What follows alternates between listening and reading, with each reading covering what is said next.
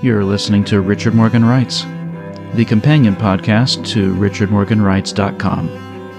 I'm Richard, and I thank you for joining me today. Let's talk.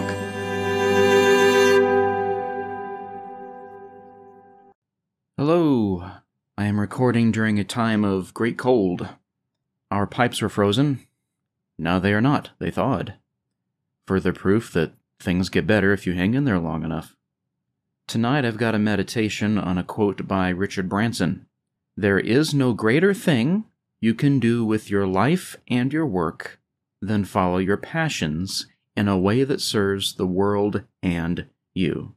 Now, I need someone out there to give me some feedback. Is anyone besides me, when they hear a quote like this, the first thing you hear is a platitude, just some throwaway quote you might find on a $5 calendar? It's just interesting how once I start digging, there's all these truths that start unpacking themselves.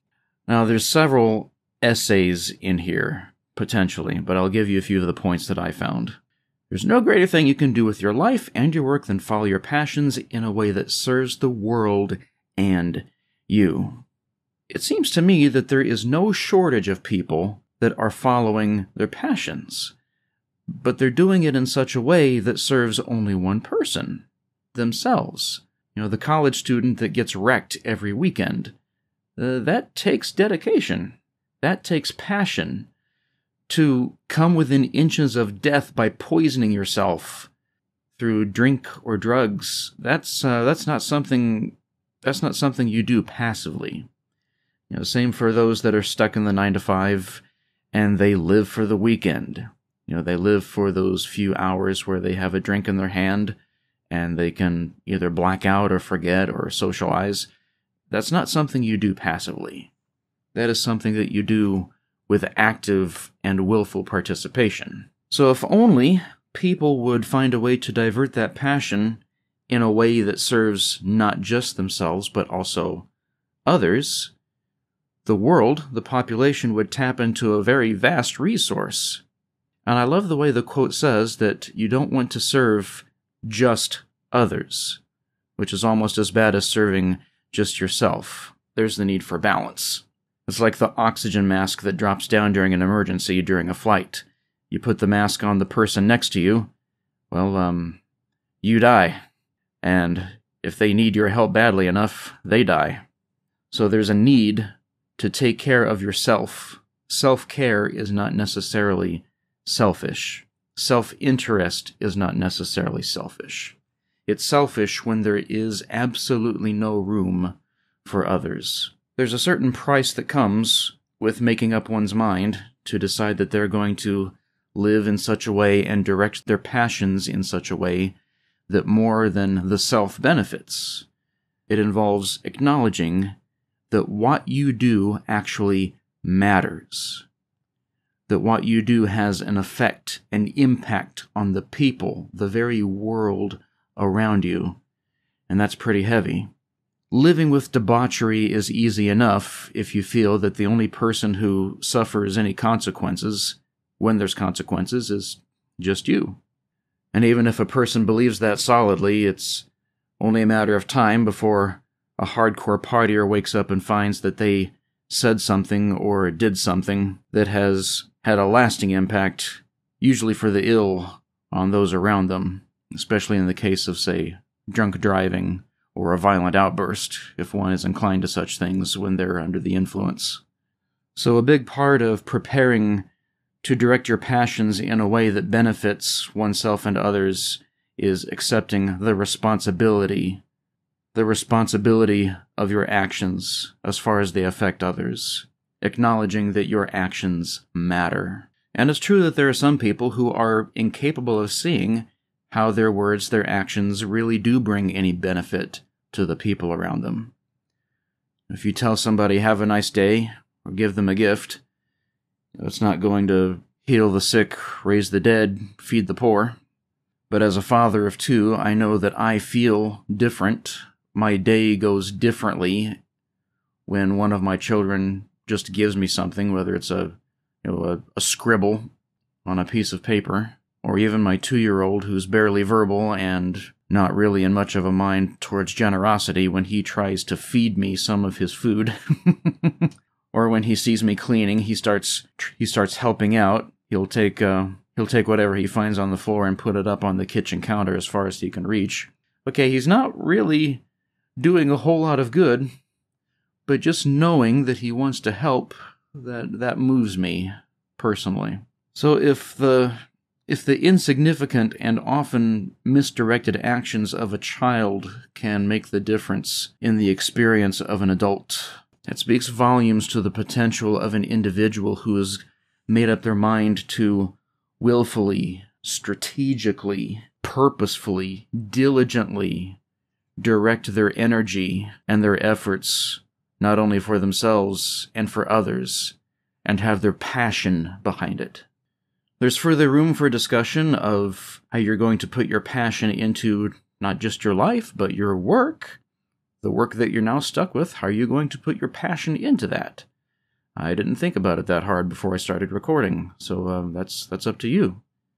What if you're listening to this podcast someplace that allows comments? By all means, fill me in.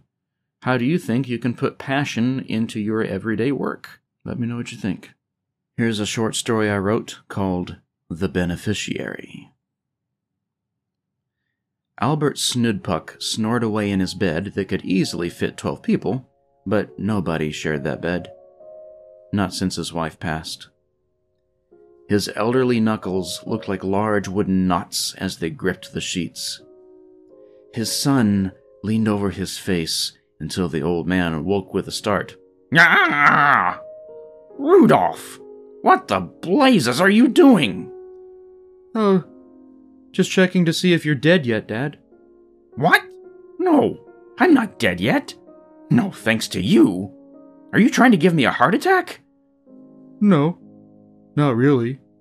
Get out of my bed. Get out of my bedroom. Sleep in your own bed. You're 43 years old. Go on, get. Rudolph hopped out of the vast bed, but not before casting a glance over his shoulder back at his father. The gentle click of the bedroom door echoed off of the vaulted ceiling. A distant clock chimed the hour. Too early to get up, too late to sleep, Albert thought.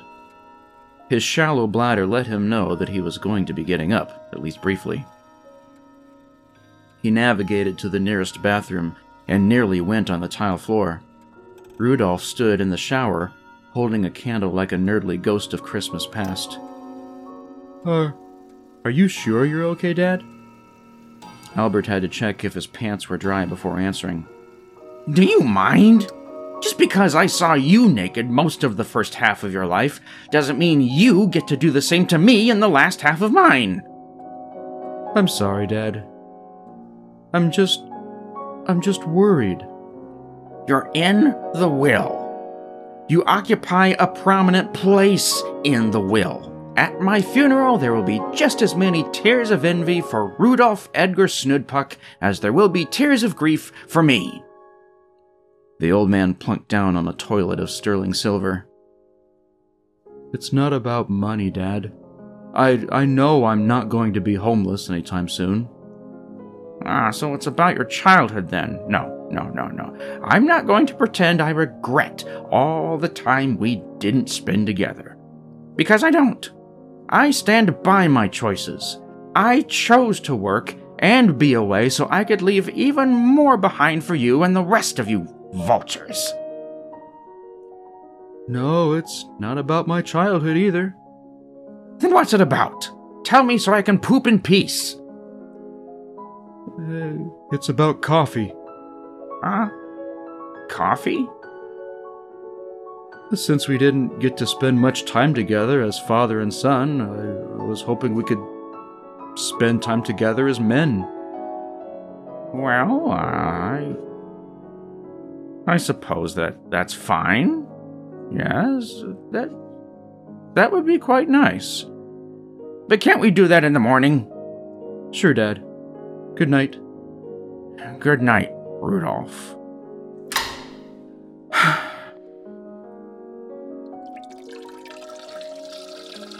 "Are you sure you're okay, Dad?"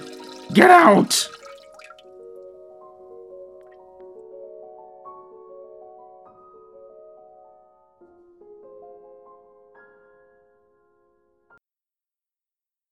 Thank you for joining me for this episode of Richard Morgan Writes.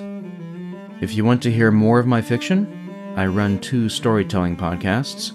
If you like them scary, there's Marshlights.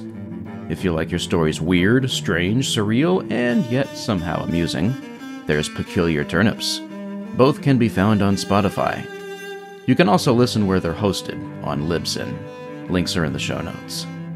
For everything else, including all my shows, you can keep up with me on richardmorganwrites.com. Take care, and I'll see you next time.